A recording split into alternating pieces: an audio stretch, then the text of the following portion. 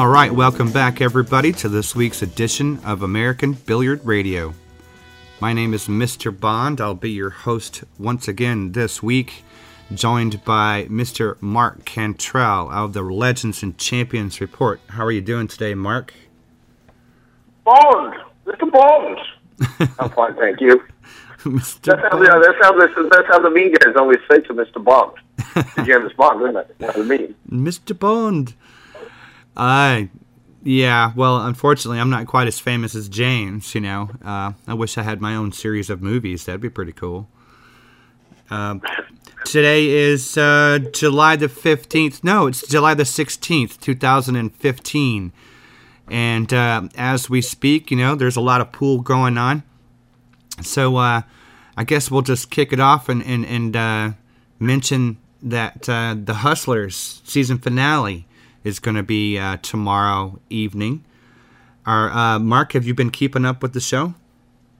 Yeah, I've recorded all of them. I haven't deleted them. You know, I'm like I said before, I mean, I'm surprisingly enjoying them. Yeah. I think the good you know, very serendipitous. That's a real word, by the way. That's a 50-cent word. There you go. But no, it's good. I enjoy it. I look forward to watching it. You know, and you know, we've got these somehow rumors going around that there's no more season. There's not going to be a season 2. Yeah. Yeah. I don't know if we know that that's actually correct. No, you're right. You're right. There's a post up. You know, ABR is responsible for it. I'm not going to deny that. We were told about this post on Reddit, so I guess we didn't look into it, but that's the rumor. So I'm not saying that it is or it isn't. I guess that we're just going to have to leave it at that until we get some confirmation one way or the other. But we'll at least try to go back and pull the post for you guys to see where it came from, just so that you know that we didn't make it up out of the blue. But I guess we should have done some due diligence there or something. Yeah, we probably should have gone and checked and made sure on the Facebook pages. I believe on the Reddit thing it says confirmed by cast members' Facebook pages. Yeah. And I know that you went back and looked and you don't see anything that says that. Yeah, but I'm not. I spoke to Mike and Frost and he put a post on AZ Billions on that thread saying that he doesn't know anything about this. And apparently nobody knows. Nobody knows yet. He's still... it hasn't been cancelled, but it hasn't been re-upped either. So, right. I guess there's at some point they get the word from producers or the production company saying, yeah, we're not going to be doing another one, or are you guys ready to sign for another season? Yeah. Here. That's what we don't know. Yeah.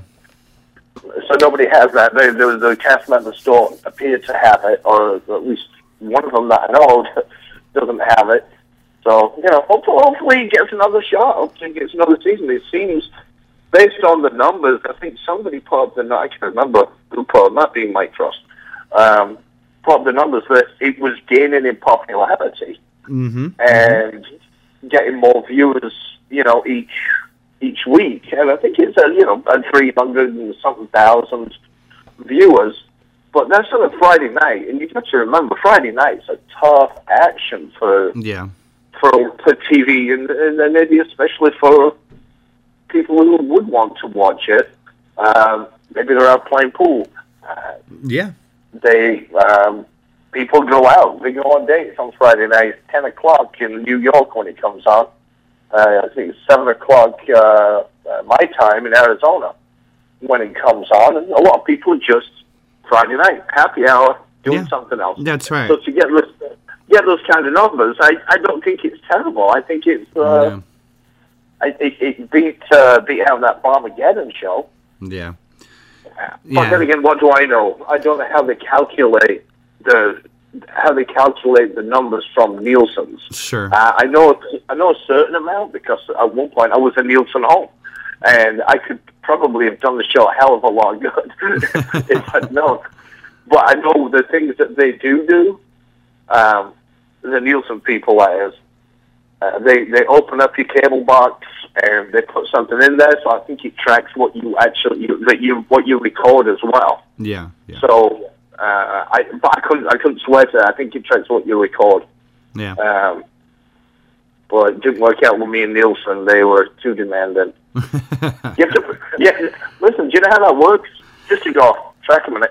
You get a different remote control. And every time, he's got a button for each member of your family. And every time somebody comes to sit down and watch TV, they have to push this button and check in, so it's showing who's watching. Now the whole family's watching, just one person. Wow. Then, like every 15 minutes, it starts beeping and flashing stuff on the screen where you've got to press this button to show that you're still watching it. Wow, that's crazy. And sometimes your computer, so you notice if you're watching shows on the computer and things like that. Mm-hmm. Yeah, it's pretty invasive, really. Yeah. But I kept getting into trouble with them, and eventually I think they fired me or I fired them, one of the two. But it was, I like my TV on at night when I sleep, and so I had it on a channel, but I was never pressing the button I'm checked in. Yeah. They're like, well, you say you're watching it, but you're not pressing the button. I'm asleep. I'm not watching it. Right. Stupid background noise. Oh, yeah. So, anyway, there you go. That's my little thing on Nielsen. On Nielsen spying on you there. Nielsen ratings. But I think they were doing okay. I guess that's all I can say. I'm rambling on it now. You know what? That's fine. Yeah, I hope they get renewed, too. So I guess we'll just have to see if this, how this rumor came about, and if there's any truth behind it. The information will come about, so we'll find out soon enough. I mean, the last show's tomorrow, so we're gonna find out pretty quick anyway. But anyway, what else is going on? They don't have seasons. One doesn't end and another one starts right away. So we're probably looking at least 6 months out before another one would start anyway. Sure. Well, yeah. Hopefully we'll find out what's the dang deal. And what else is going on as we speak? There's the 14-1 World 14-1 championship, I guess, for lack of a better term, competition, tournament, what have you. It's going on at Steinway, and so far so good. I'm a fan of 14-1 myself, so I guess I'm glad that the event's taking place. There has been a little bit of controversy surrounding it with, Mike Deshane not participating in it, and the hints and allegations. Have you heard anything about that, Mike or Mark? Yeah. Well, I think I've heard what everybody else has heard of what allegedly happens, and we know there's always three sides to each story. Right. But I don't. I'm not in. I'm certainly not in Mike Deshane's corner. I don't mind the guy. Don't get me wrong. I'm not. But we don't barbecue together or anything like that. But I'm not sure that he would travel there to not play unless something was really wrong. Right. Right. And based on what allegedly happened, it looks very suspicious. I know Charlie Williams or Dragon Promotions have been on and given their explanation of what happened. But it was like when somebody called it a hit and run. And it's kind of tough to go on there and say, this is my thing, and that's how I'm answering any more questions. Yeah. I think that was a little bit on the weak side as far as Charlie and Dragon Promotions go. Because there was holes in the story, and people brought up these holes that were in the story. Right. And it'd be nice to get some clarity to it. And it's not because of being wanting to be a conspiracy theorist or being nosy or anything else. I think that, if this is the biggest and best straight pool tournament, right, probably in the world, it has to, and straight pool has a certain amount I'm not saying other games don't, but it's got a certain amount of class, decorum, and integrity to the game. Mainly because that's what, the old timers, Joe Balses and people like that, what they were playing. Mm-hmm. And they were wearing bow ties and suits, and even now, this 14-1 in Steinway, they're wearing vests. Well, like you said, there is, because it's a world championship. It doesn't matter what game it is. It's supposed to be the world championship. So I don't know, but is there's controversy over that too? Is it a world championship? Right. World tournament. It's not sanctioned by the WPA. No. Maybe, I don't know why. There's probably a good reason for it. But maybe the amount of prize money, they just have so much added money or something like that. Right. Or there's not enough other straight pool tournaments to make it classified as a world. But it is definitely the biggest tournament. But it's losing some integrity right now. Just the mere fact that the talk about the seedings being changed. How do they do the draw? How do they come up with these groups in the first place? Right. What's the formula? I think Frank Crimmy brought that up. Yeah. I'd be interested to know, because if it's a one-man show, who's doing the brackets, meaning obviously Charlie, and nobody else is a part of it, and he's the promoter, he's the tournament director, and allegedly, from what Mike Duchesne said, there's other players that Charlie Williams has backed in the tournament. Right. Now, that is definitely a conflict of interest. I don't care how you want to explain it. Right. You can't explain it to me. If you're the tournament director and promoter, you can't be putting players into your tournament. Well, no, you can put them in, Mark. That's the thing. This is something that people don't understand. Now, you might understand this. I'm just saying that it is not unusual for players to approach a promoter or a tournament director to have bring them into the tournament to cover their expenses. That happens all the time. The difference in this scenario is Charlie says to Mike, and now if it really went down like this, Charlie tells Mike, I'll put you in the tournament for a part of your winnings. That's the difference. Okay, you're right. You know what I'm saying? I take back what I said. You're right. That is the difference. Because, what's his name? I've talked to Greg Sullivan, Derby City, lots of times where he's like, yeah, so-and-so wants me to put him in and put him in. And it is to the promoter's best interest sometimes to bring in some of these top players. They want a better field. They want a more prestigious event. Like I said, it happens all the time. The difference is, though, these other promoters are not putting someone in for exchange of part of your prize money, number one. And number two, that same promoter is not going to create the groups that set up this round robin with the potential of manipulating those groups to benefit one or other players that they might have put in it in the first place. So I like you, I don't know how else to say it other than that's a conflict of interest. Straight up. Right. The appearance of impropriety. Right. Is I've dealt with it myself within the business. Whether it's true or not, I honestly don't know. I don't know what Charlie Williams does or Dragon Promotions do when they do the drawing. Right. As Frank Kirby was asking, how do they do the drawing? How do they do the prize fund? And that kind of thing. I have no idea. He could be in the back room doing it straight as an arrow, and that's that. And we'd never know, right? And we don't know. He's very well maybe doing it all above board. But the appearance of impropriety is enough to start the flames going. Right. And then that's all there is to it.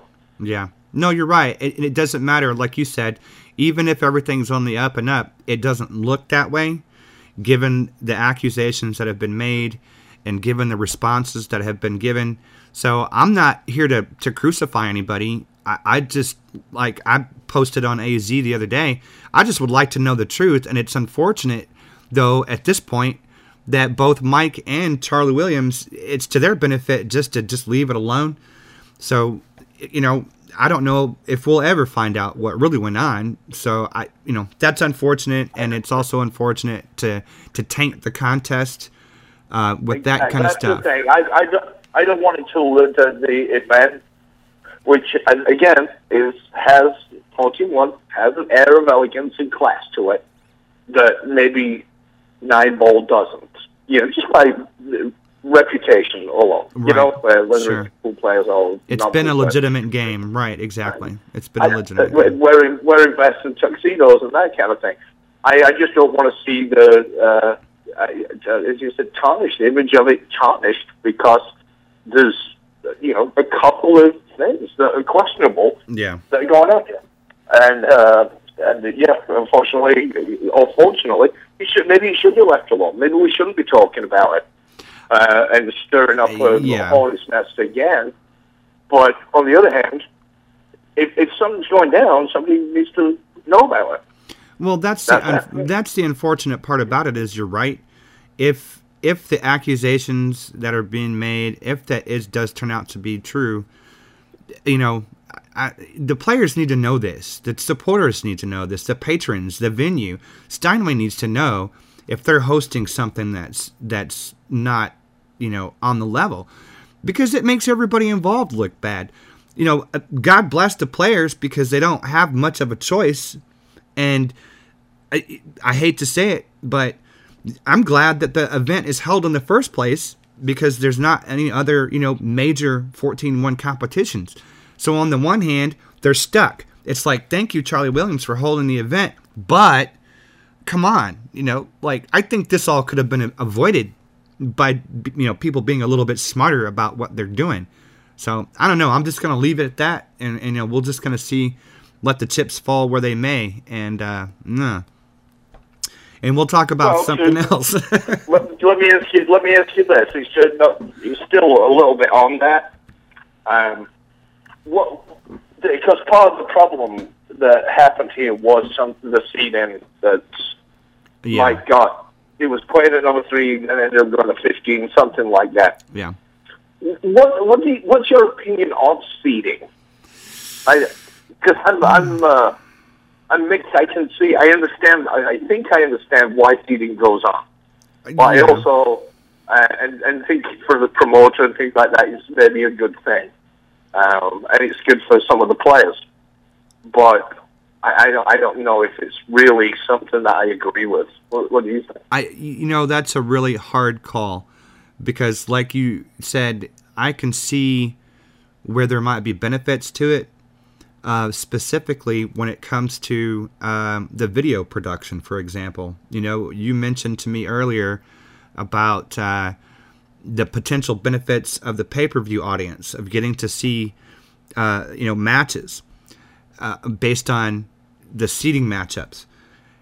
And here's the problem I have with it, I guess, if I was going to nitpick about it. Why can't it just be everybody has the opportunity to play everybody? I understand logistically the time it takes to do that and everything else, but why do you want to make these groups and set it? You know what? You're asking me too big of a question to answer. It would take me an hour to explain this. It really would. Because there's more than one way to look at it. On the one hand, why would you place all of the low tier players against each other only and all the high tier players against themselves? Or why would you mix them all up where it's just random? The bottom line is, what's fair? And I don't think that seeding, at the end of the day, I don't think it's fair. That's my only, druthers with the whole thing, is if you're dividing the group of players up as a, let's just say I'm a lower tier player. You put me in a group where I'm immediately facing everybody at a higher level above me. So my chances are really bad that I'm going to advance. If I'm a top player and I get in a group and I'm the top guy in that group, my chances are that I'm going to win and to move on to the next group. So for the top guys, groups are great. Seeding's great because you've got, one or two pros in a group of everybody else that's not. Their chances of moving on are really good. The guys in that same group that are on the lower tier, their chances of moving on are not that great because they're automatically going to be facing everybody else in that group is at higher level than them. So their chances are they're going to get knocked out in the first round, whereas the pro is going to succeed through the first round. That doesn't seem balanced. That doesn't seem like a fair way to do it. Now, again, I'm not a promoter, and I have not dealt with this for 40 years. So I could be just completely off base on it. There may be a better way to do it. I just don't know what it is. It just doesn't seem fair to me. What do you think? Again, I see, it's a difficult question. I see the advantage for a promoter who has a pay-per-view. Yeah. Saying, okay, let's not have three groups, in which if it's the draw is done, depending on how the draw is done, and everything else, and there's no seeding, and you can potentially have three groups filled with, I don't know, if there's 5 people in each group, 15 of the top players that are all going to be battling out and knocking each other out. Okay, first and second round, maybe. Right. And you've got these other groups, another 3 groups over here. The guys who just live down the street, who love straight pool, want to come in. Hey, they get a chance to play with professionals, and they get to, they're in the semifinals, quarterfinals. Yeah. Possibly, as a result of that. And for a pay-per-view purchaser, which do I rather want to see? Do I want to see Darren Appleton play Earl Strickland, or do I want to see Darren Appleton play the window cleaner? Yeah. From down the road, who right. just got lucky because he had a good day and he beat his buddy. Right. Right. I'm not saying everybody who's in this tournament is a hack. Obviously, there's a lot of good players there. No, but there's an advantage to the pay-per-view. Maybe somebody will buy that day that it's Darren and Earl rather than Darren and some guy nobody's ever heard of who's mediocre player maybe. Sure. So I understand that. I understand it's maybe a show of respect to the pro players who this is how they feed their families and that they travel all over the country to do this. They don't want to go to a tournament where they're just going to be in this group and potentially with the toughest group available. They want to, try and make money and stay on the tour. Right. Right. Having said that, I don't like seeding. I can see where the potential is for it to be used, but I think whether you're the window cleaner or you're Mika Immonen, you go to a tournament, you're paying an entry fee because you think you can win, or you just want to play in it.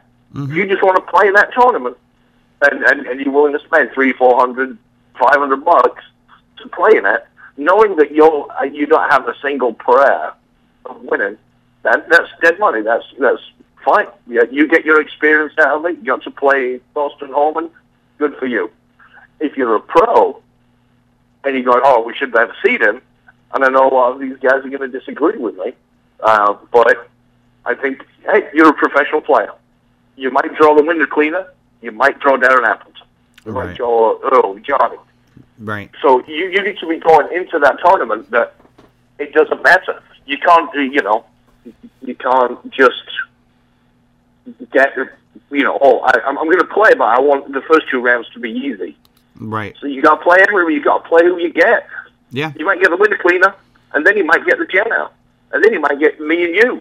Yeah, exactly. Well, me and you probably won't make it that far, but you know what I'm saying? Yeah. You've got a chance to go and play. I say just go and play. If you're dead money and you're an average player and you still want to put your money in, put your money in. Yeah, yeah.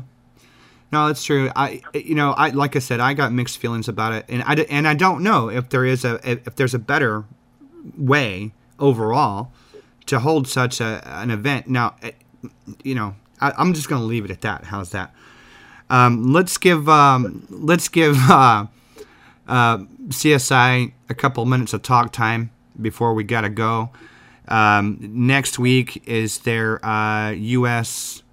Open 8-ball and 10-ball. Is that correct? I believe so. Yep. And their BCA Nationals. That's right. At the same time. That's right. They got 2 sets of League Nationals going on, and the 8-ball and the 10-ball also. As a matter of fact, a little bit later on in the show, Mike Howerton's going to be talking to, I believe, Ozzy to give us a little bit more information about that. So that'll be good. I mean, that's some good pools going to be going on there too. And they've got a couple of challenge matches as well. Going on. Yeah. It's like Shane Shane versus DeShane. Is that right?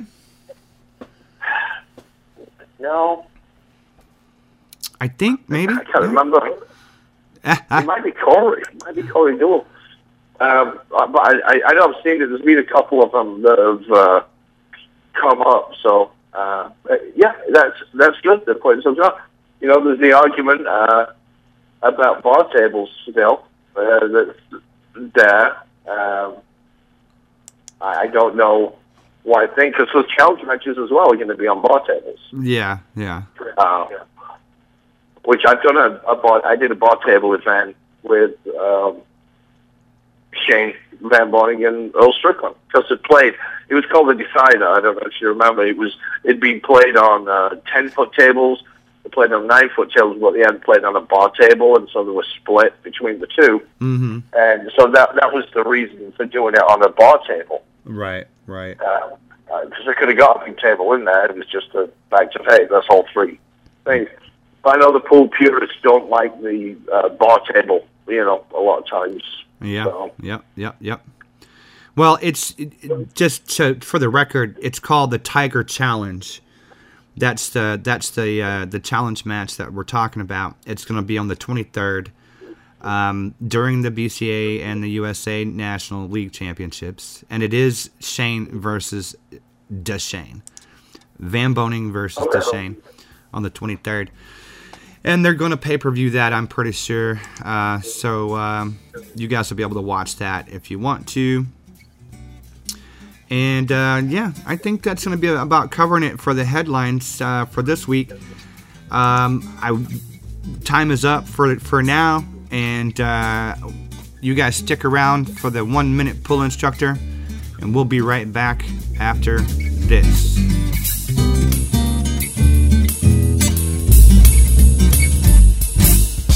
Hi, I'm Scott Lee. And Randy G. And welcome to the 1-Minute Pool Instructor. So last week, Scott, we talked about tournament directors and how well they're all good to me. I like them. I pay them. Yeah. What's a green fee, Scott? Is that part of the tournament, or is that? Well, it depends. And this is just my perception, but most of the time, if there's a greens fee, it means that you don't put quarters in the table. That's part of it. I think green fees are broken down into 2 different things. That's right. It's the other option of putting quarters in a table or paying room table time. There you go.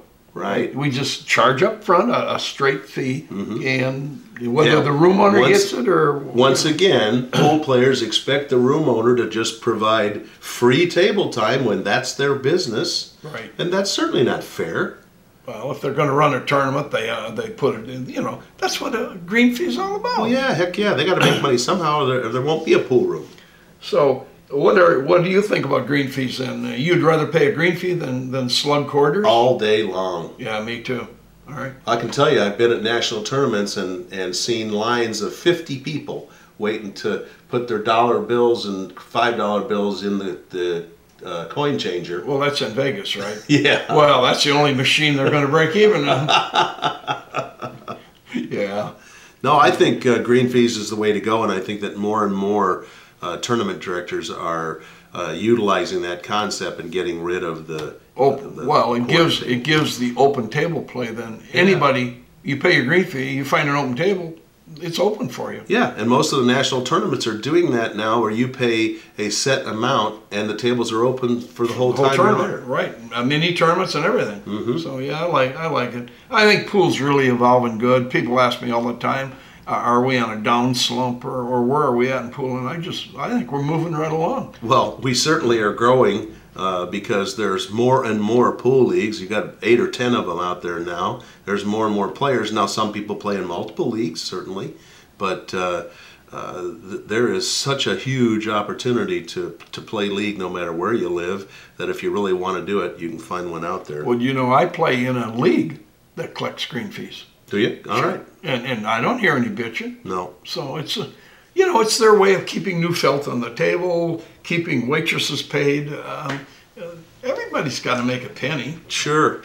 Or a dollar, anyway. Absolutely, I agree. All right, so we're both in favor of green fees? We certainly Well are. done, anyway, yes. Yep. All right. Well, that's the 1-minute pool instructor tip for today. I'm Scott Lee. And I'm Randy G. And we'll see you on American Billiard Radio next week.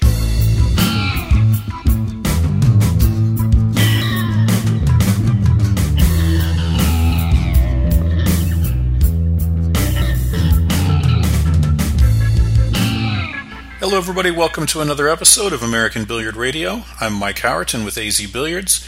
I'm joined this week by a man I can't even imagine dealing with his schedule right about now. Ozzie Reynolds with Q Sports International. Ozzie, how you doing? I'm doing good, Mike. How are you? I'm good. You've got to be super busy right now. Yeah, it's. I was talking to a couple of my guys this morning. It really snuck up on us, quite honestly. But this is the big deal.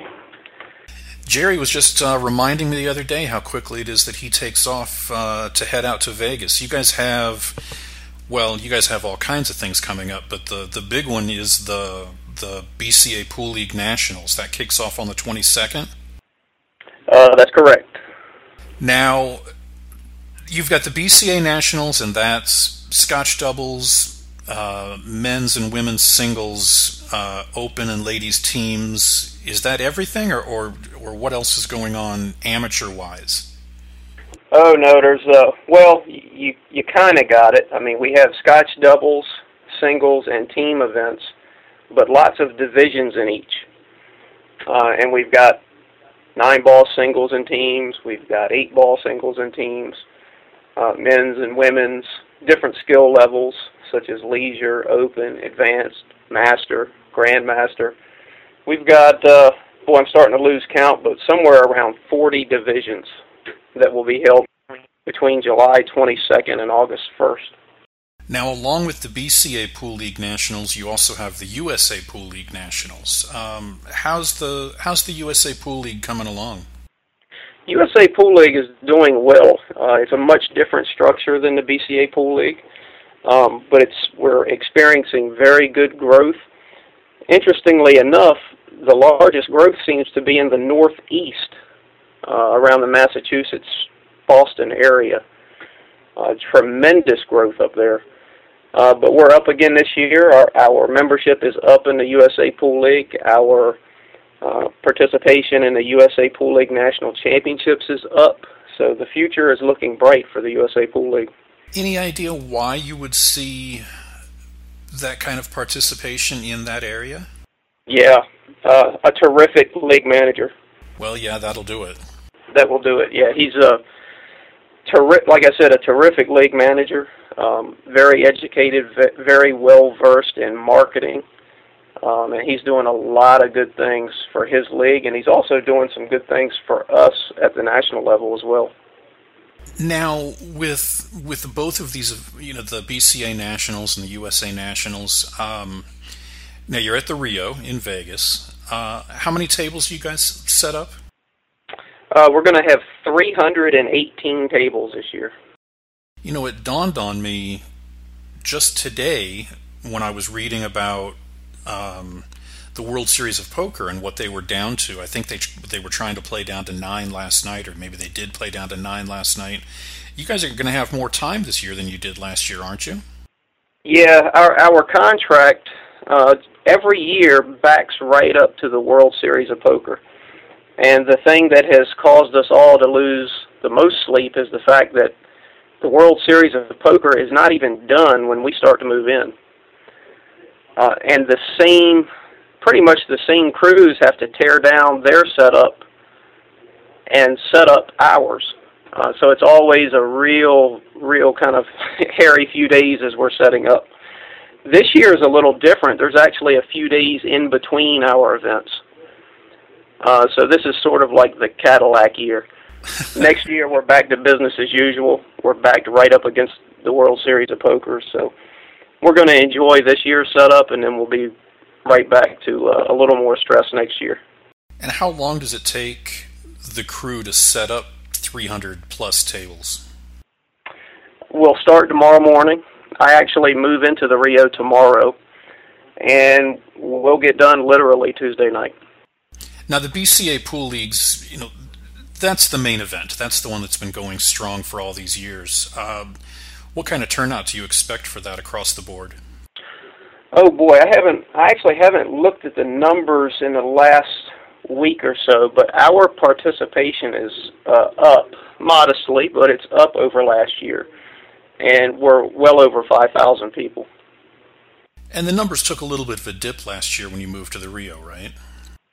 Well, last year was the second year at the Rio. And yes, it did take it took a little bit of a dip over the previous year, and we sort of expected it.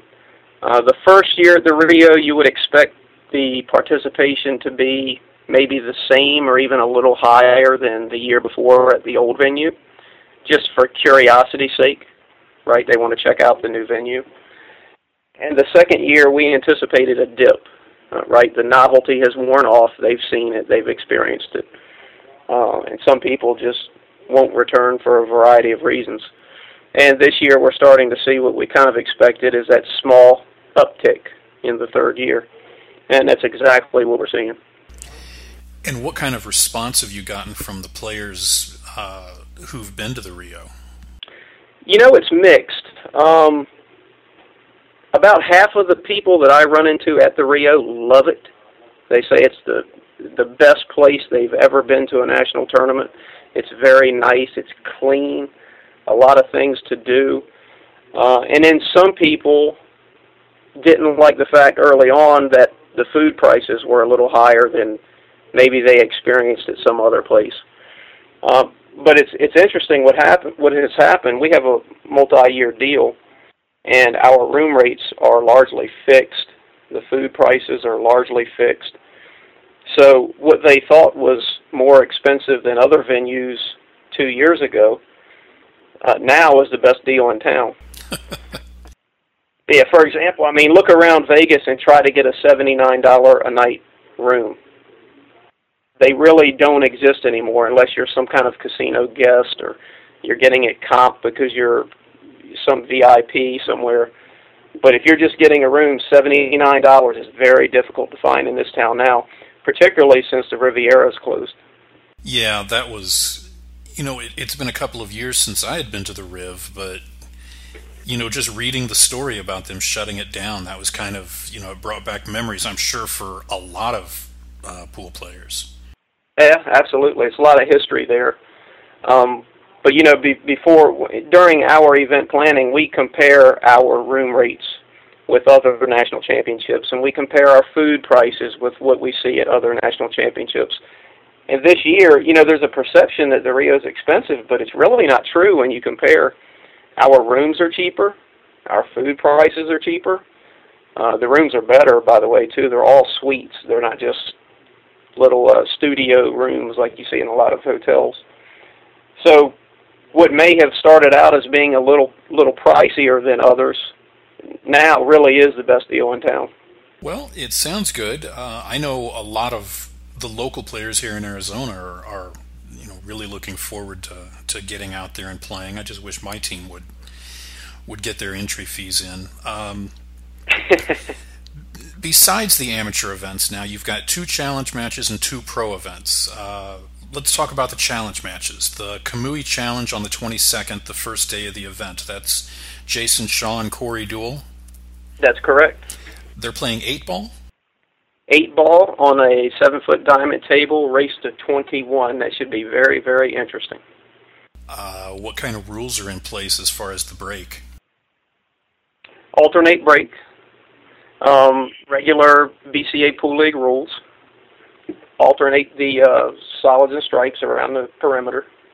You're not going to let Corey get away with that goofy break that he put together? And we're not gonna have any of those shenanigans. Okay, and then a day later, the Tiger Challenge, which is Shane Van Boning and Mike DeShane. Is that 10 ball? That is 10 ball, race to 21. Again on a bar box? No, on a 7-foot diamond. I was just going to correct myself. On a 7-foot diamond smart table.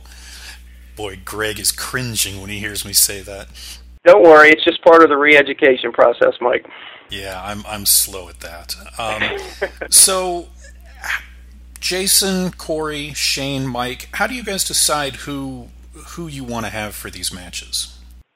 You know, that's a good question. Obviously, we have sponsors for these challenge matches. This year it's Kamui and Tiger. They were also sponsors of challenge matches last year. And, of course, they have some input. We always have to take that into consideration, but that's not all. We kind of dip our toe in the water and see what the climate is like at the time. This, for example, Shane Van Boning, people seem to always want to see him play. He does very well. When he's on the stream, we see a spike in our numbers every time. So that tells us that people want to see Shane Van Boning. So when we can, we want to match him up with someone. And this year we were thinking about, well, who do we match Shane up with?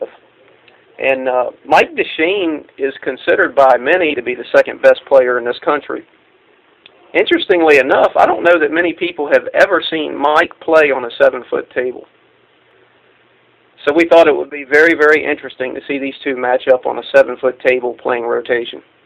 Yeah, now that you mention it, I don't ever recall seeing him on I won't say it, on a diamond 7-foot smart table.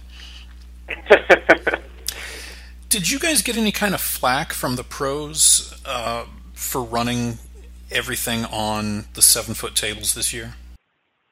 Zero. That's interesting. No, the flack has come from a handful of people on the AZ Billiards forums. Imagine it really is, and I don't mean to undermine it. I mean, I understand where they come from, and to some extent I agree with them. I don't agree with everything they said, but from the pros, really nothing. I mean, I don't know what they say privately, but to us there has been zero flack, and they're just glad to have a couple good tournaments with really good prize funds that they can participate in. Now, last year you had the invitational events for the pros, and you had an invitational event, and then you had the challenge matches, and then you had another invitational event. You mixed things up a little bit this year. Was there a reason for that? There was a very good reason for that. Last year, as you said, we had the two invitationals, and we had 2 days in between the invitationals, and we did a couple challenge matches in there. But last year, actually every year prior to this year, we had never streamed any amateur events. It had always been the open/pro events. That's all we streamed. We've made a decision that we want to put a greater emphasis on our amateurs. We've streamed a couple of our BCA Pool League, USA Pool League events this year. The first in Wisconsin, and then we just did another one in Tucson, Arizona. And this year we want to do some free streaming of the BCA Pool League and USA Pool League National Championship matches. Those 2 days in between the U.S. Opens this year are when a lot of the finals will occur for the amateur matches. And we don't want to miss that. We want to get those in the arena. So what we did is we moved the 2 challenge matches in front of the U.S. Open 10-ball rather than between the 2. And as far as streaming plans, what are your plans for streaming this year? Well, we're going to be streaming the entire time from start to finish. And in fact, I'm pulling up the complete schedule now. If you go to playcsipool.com, scroll over the menus across the top, go to CSI Media and Live Streaming. It's got the complete schedule. July 22nd and 23rd, the first 2 days, we're going to be free streaming the BCA Pool League and USA Pool League events, as well as the 2 challenge matches in the afternoon. And then, of course, the 24th through the 26th, we'll be streaming the U.S. Open 10 ball. That's pay-per-view. As I said just a few minutes ago, the 27th and 28th, the 2 days in between, will be free streams of the amateur events. 29 through 31 will be U.S. Open 8 ball. And then the final day is August 1st. That'll be a free stream of the BCA Pool League team finals. And that'll be free right through our website. Okay. And as far as pay-per-view on the pro events, what's the cost on that? Good question. If you go to playcsipool.com, it's right there. There are multiple packages you could select. You can buy just the challenge matches. You can buy just the U.S. Open 10 ball, just the U.S. Open 8 ball. You can buy individual days. But the best deal out there is what we call the total access package. That's everything. It's the 2 challenge matches, all 3 days of the U.S. Open 10 ball, all 3 days of the U.S. Open 8 ball. By the way, every night after these pay-per-view streams, it'll be looped. So if you miss any of the action, you can hopefully catch it on the re-loop. And all of that, last year that was around $99, if I can remember correctly. This year, $59.99. That's not bad. That's terrific. And on top of that, everybody that buys that total access package will be entered into a drawing for a free $25 Kamui tip voucher. And we're going to pick 50 winners. So you spend $60, you have a real good chance of getting a $25 voucher back from that. And you just can't beat it for that amount of streaming. Now, for the fans who are in Vegas and who want to come down and watch this happen in person, what kind of options do they have? They have some very good options. We do have a limited number of VIP seats around the arena, and we learned a lesson from last year. Last year we had the live stream arena, and we had the VIP seats around the arena, but they were on the floor. And the lesson we learned is people didn't get the best view. So what we're doing this year, and by the way, it's the Predator Arena, our primary sponsor for the events, all the VIP seats will be on risers around the Predator Arena, so they're going to have a much better view this year. And we've also lowered the prices of those VIP seats. Right now we have 9 gold seats left and 22 silver seats left. There's not many. And when you buy a VIP seat, that gives you the right to that seat for all 11 days. And if you want to transfer it to somebody else because you're not staying the whole time, or maybe you want your wife to sit there because you have a match going on or something of that nature, it's real easy. You just transfer it to somebody else. You give them your badge that says the seat number 11, for example, and they can sit there. Okay, and then there's general admission seating for any of the players, the amateur players who want to come out and watch? Yeah, so the VIP seats will be on risers around the Predator Arena, and then off to either side we will have bleacher seating. That's no cost. It's free to anyone that has entered our events. If you're not entered in the event, all we ask is that you pay a $35 green fee at the registration desk. That will give you the right to watch anything you want there for free, and also play on any open pool table for the entire 11 days. Is that something that you see a lot of? People coming in not playing in the event. I mean, maybe they're just coming down and wanting to gamble or that sort of thing, and jumping on the tables. We saw more of that last year than I would have ever guessed. It is kind of surprising. Not really. This tournament is not like a lot of other national championships. We have almost 50 exhibitors in the room. We've got pro events, challenge matches, all kinds of high-level amateur matches. Lots of things to do in the Rio, and it's Vegas. It's a show. It's almost like an expo, so to speak. And what we found last year, and it surprised me at first, but it does make sense, is a lot of people just come for the experience and the show and to visit the vendors and to maybe buy a cue and things of that nature. I can remember the first time walking into a major event like that and seeing a room with 150 tables in it. It's quite awe-inspiring if you've never seen it before. It's amazing. Yeah, it really is.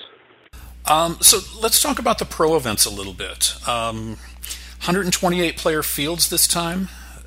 Correct. What was the thought pattern? You guys did the invitationals last year, and then you kind of went 100 miles an hour in the opposite direction this year with the big fields. You know, it was largely due to feedback that we got from the folks that were on site. They like the larger open field events. They like to see more of the pro players, not just 16. That was the primary reason. We want to give our members and our fans what they're asking for, and that's what they were asking for. Another aspect of it was last year with the invitationals, we did a round-robin format, and while I really liked the round-robin format, lots of people didn't quite understand what was going on. There's not too many round-robins played in this country, and even fewer of them on the stream. So people in the bleachers or the VIP seats or people on the stream couldn't really grasp who was in what groups and what were the implications of the match they were watching and who had to beat who in order for this guy to advance. Although we tried, we gave it a good effort to put things on our website and our commentators to explain things on the stream. It still wasn't all that clear to them because they had been watching double elimination tournaments since the beginning of time. So that was another thing that we found a little challenging. And really those two things combined led us to the decision that we really should go back to a larger field open event. And what's the turnout been like so far with sign-ups? About what we expected. It's about half full, maybe a little more than half full right now for both events. Online registration doesn't end until the 22nd, and we still accept on-site sign-ups up to the night before each of those events start. And like every good pool player, most of them wait till the very last moment. Oh, yeah. To register. So we do expect both to fill. That's still our expectation, but what a monster field of players that have registered already. You've got the likes of, Darren Appleton, Shane Van Boning, Mike DeSheen, Alex Pagulayan. The list goes on and on and on. Extremely strong field. And by the way, our live stream this year, I think this is going to be the best production we at CSI have ever done. What do you guys have lined up as far as cameras and that? Well, we're going to have 4 cameras, but we've got 3 commentators so that we can rotate in and out, so we don't burn a guy's voice out in 8 hours. We've got 4 guys running the equipment. We're going to have 2 camera operators for most of the events so that we can get the best angles possible. But really the difference is going to be JP Parmentier is on our crew again, but he's really ramping up his level of involvement, and we're going to have lots of nice video footage and clips and all kinds of really neat things that we haven't really done before. And he does excellent work, and we're real happy to have him on the crew. Well, I mean, I've done a lot of work with JP, and he does some amazing work. As far as the fields of the pro events, I'm assuming with both events being Mosconi Cup point events that you've got every Mosconi Cup hopeful from the USA in the field. You would certainly hope so. And it's the idea of these events being Mosconi Cup point events has been covered more than well enough already. I don't want to get into a long conversation about it. Have you seen any response from the players as far as more of them coming out because it's point events? Or I mean, I'm sure that some of the players are not happy about having to qualify for Mosconi Cup on a 7-foot table, but Have you really seen that much of a response? You know, that's a really good question, Mike.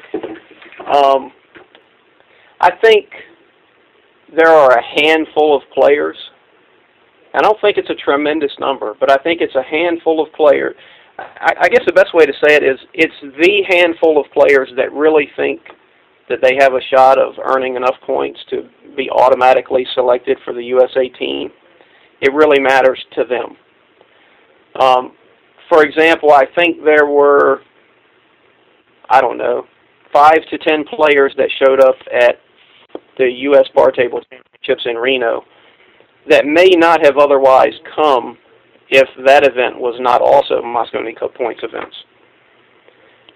Do I think it's driving out players in droves? No, because I think most players don't really think they have a shot at being at the top of the list at the end of the year. But for some, it really does matter. I'll give you one example. Scott Frost really cares about it, and he's aiming for it. I mean, that's his. He'll tell you point blank that is his goal this year. He's playing in all the Mosconi Cup points events, and he really wants to make the team. So for someone like Scott, and Scott's not the only one, but it really does matter to those guys. Oh, sure. And maybe that answered my question before I asked it. I was wondering, take your CSI cap off for a second and put on your I'm a fan of professional pool cap. Mm-hmm. Do you really think that the changes in Mosconi Cup team member qualifications are going to change the look of the team that much this year? Yes. You think we're going to see, well, and certainly I don't want to get into picking players, but you think there's a chance that we may get a Shane, Scott, Skylar Woodward, Johnny Archer, Rodney Morris team? I don't know if I want to speculate on who will make the team, but I think the 3 players are going to come out of this system. The other 2 will be selected by Mark Wilson. And I think this year's team will be the first team in quite a while that earned it, that really, truly earned it. And I think it's going to be one of the best teams we being USA, have fielded in quite a long time. That's my opinion. That's not my opinion as a CSI general manager. That's my opinion as a pool fan. I've never been a fan of randomly selecting players, because what you get invariably, not just in pool, but in anything, is you sometimes end up with the good old boy network, and you get politics injected into it at that point, and I'm not a big fan of that. I like a system where people earn their way into a position. Well, and the pool world is very familiar with the good old boy network, so anything that goes away from that, I'm behind. You mentioned your role as CSI General Manager, and I want to come back to that one, but I did have one more question about the pro events.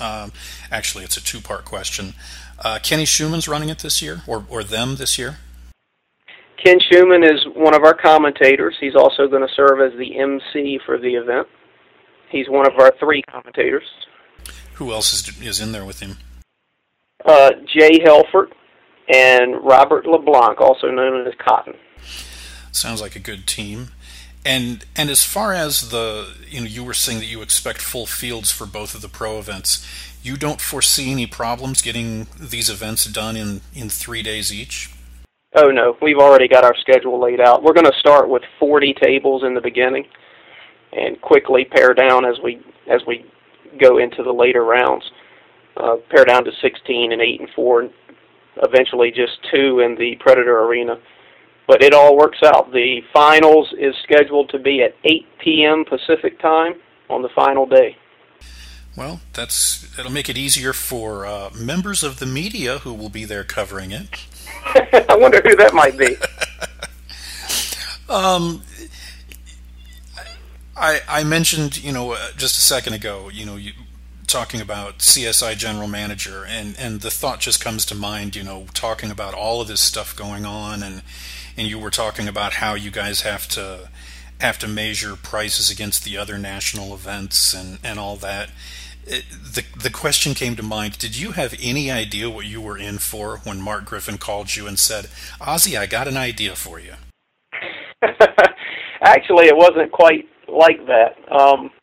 I've got a business background. I don't know how much people know about me. I don't really talk about it, but I have a bachelor's degree in business administration from Old Dominion University, and I went on to get my MBA from the College of William and Mary.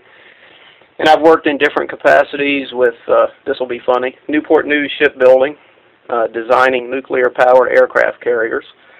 And then I went to work as a project manager for a large engineering firm at NASA Langley Research Center in Hampton, Virginia.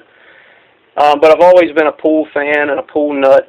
I started the Action Pool Tour back around 2011. Did really well on the East Coast.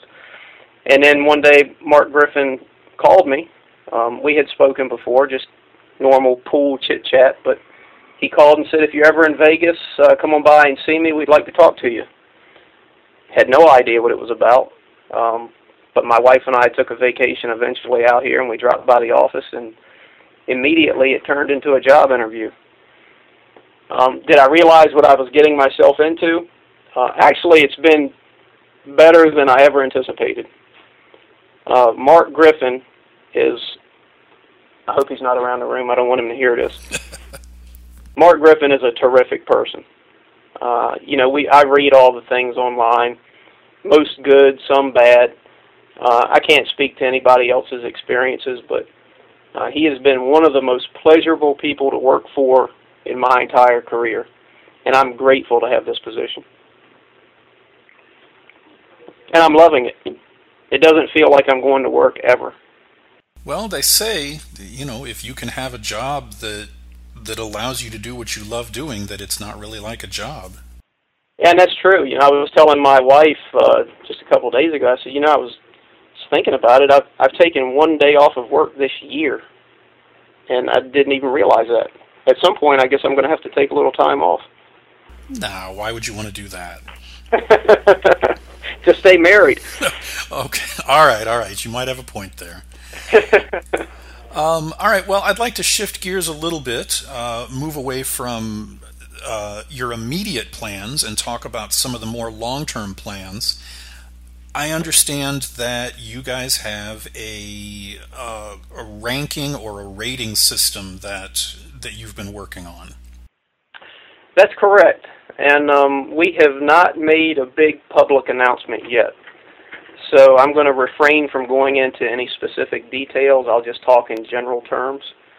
But we do have an exclusive arrangement with Fargo Rate.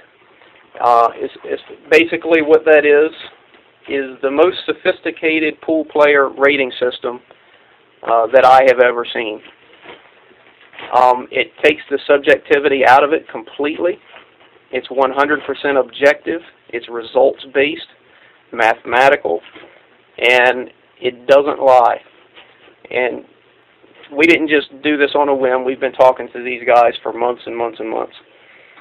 And we finally reached a conclusion that this was the best thing we have ever seen, so we moved on it. We'll be making a bigger, grander announcement in the near future with all the details. And Fargo Rate will actually have a booth at the National Championships for anybody to get further information on what it is and how it works. But it really is cool. And we're going to feature it in a small way at the National Championships on our live stream. For most of our matches, people will look at the scoreboard, and what they're used to seeing is a player's name and a score, and maybe what the event is. This year they're going to see something a little extra. They're going to see percentages under each player's name. And what that means is the percentage chance that each player is going to win the match. And that's based off of their Fargo rating.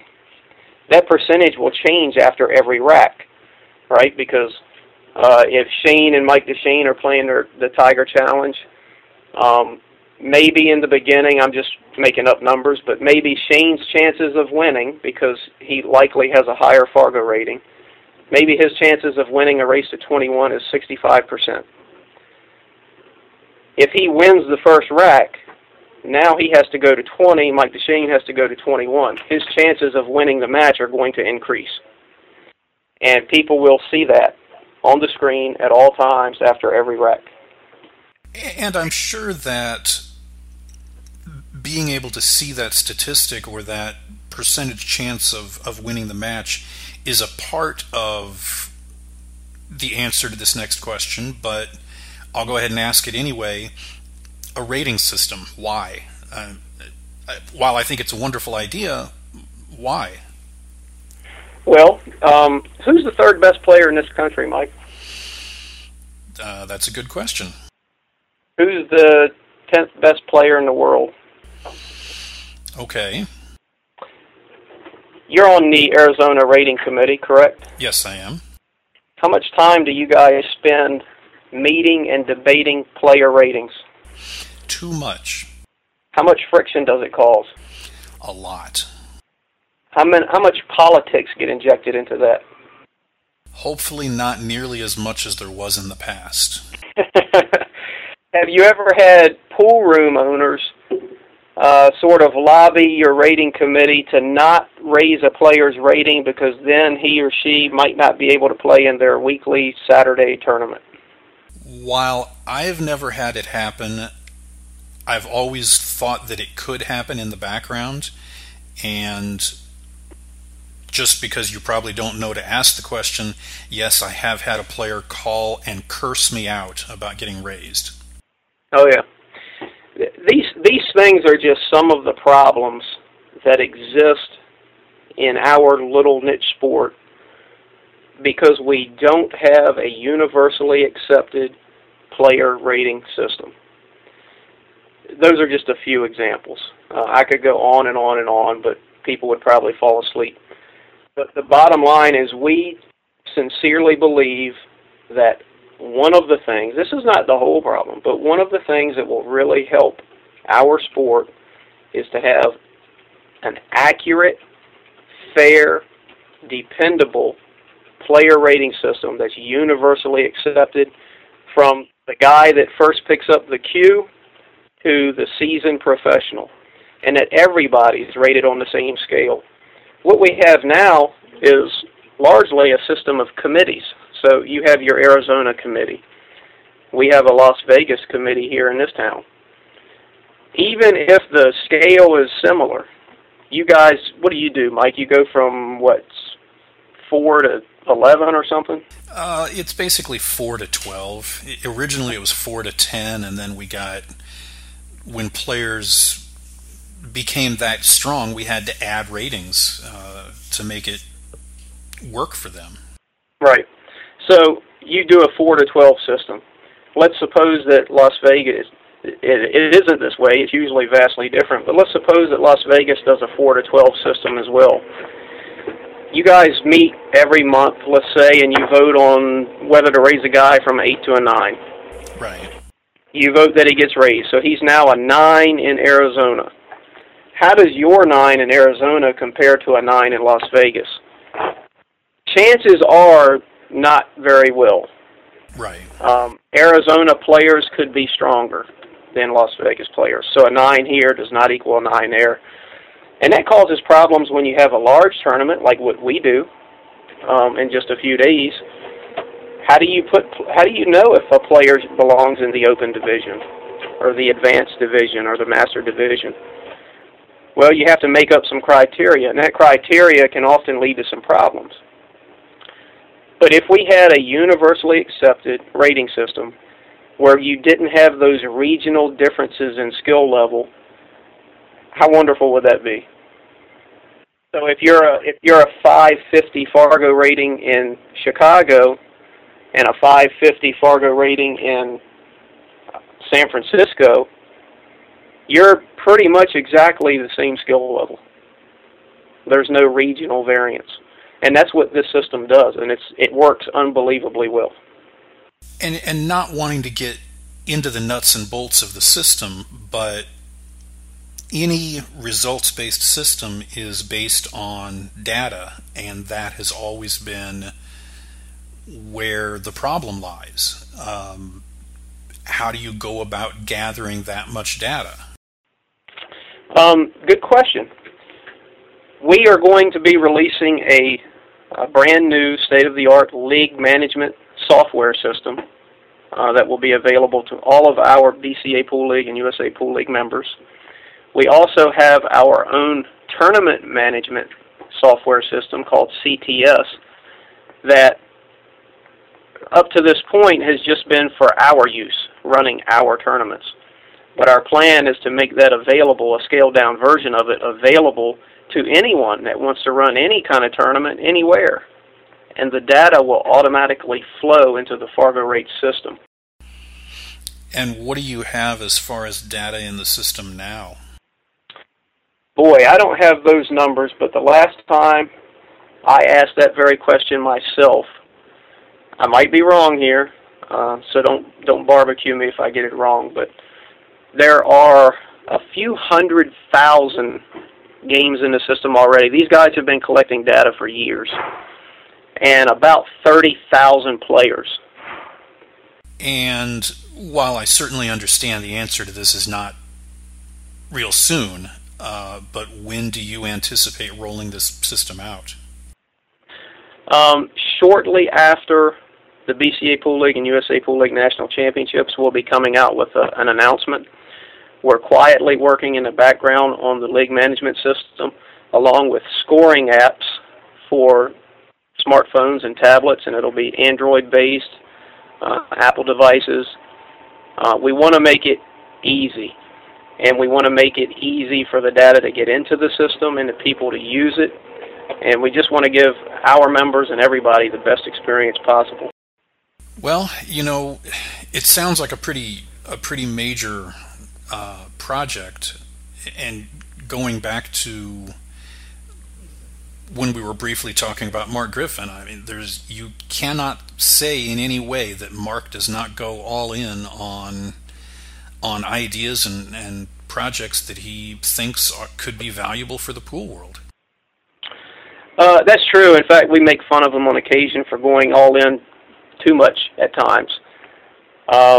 But Mark is passionate about what he does, and he wants to see the sport grow and prosper. And when he sees a good idea, he doesn't shy away from it. And he and I were both on board with this one because it really is fantastic. Well, as a data nerd, I'm extremely interested in the system when it rolls out. Well, Ozzie, I don't want to take any more of your time. I know you're extremely busy, and I'm going to get even busier here in the next couple of days. I appreciate you taking the time out to talk with us for a little bit today. You're welcome, Mike. Thanks for having me on. And I look forward to getting out there towards the midpoint of your event and checking it all out. And we'll, of course, have coverage on AZ Billiards of everything going on out there. Good luck with the event. Hope everything goes together well, and we will talk to you down the road. Thanks, Mike. We'll see you soon. All right, that's it for this week, everybody. Thanks for listening to American Billiard Radio. I'm Mike Howerton. Have a good day.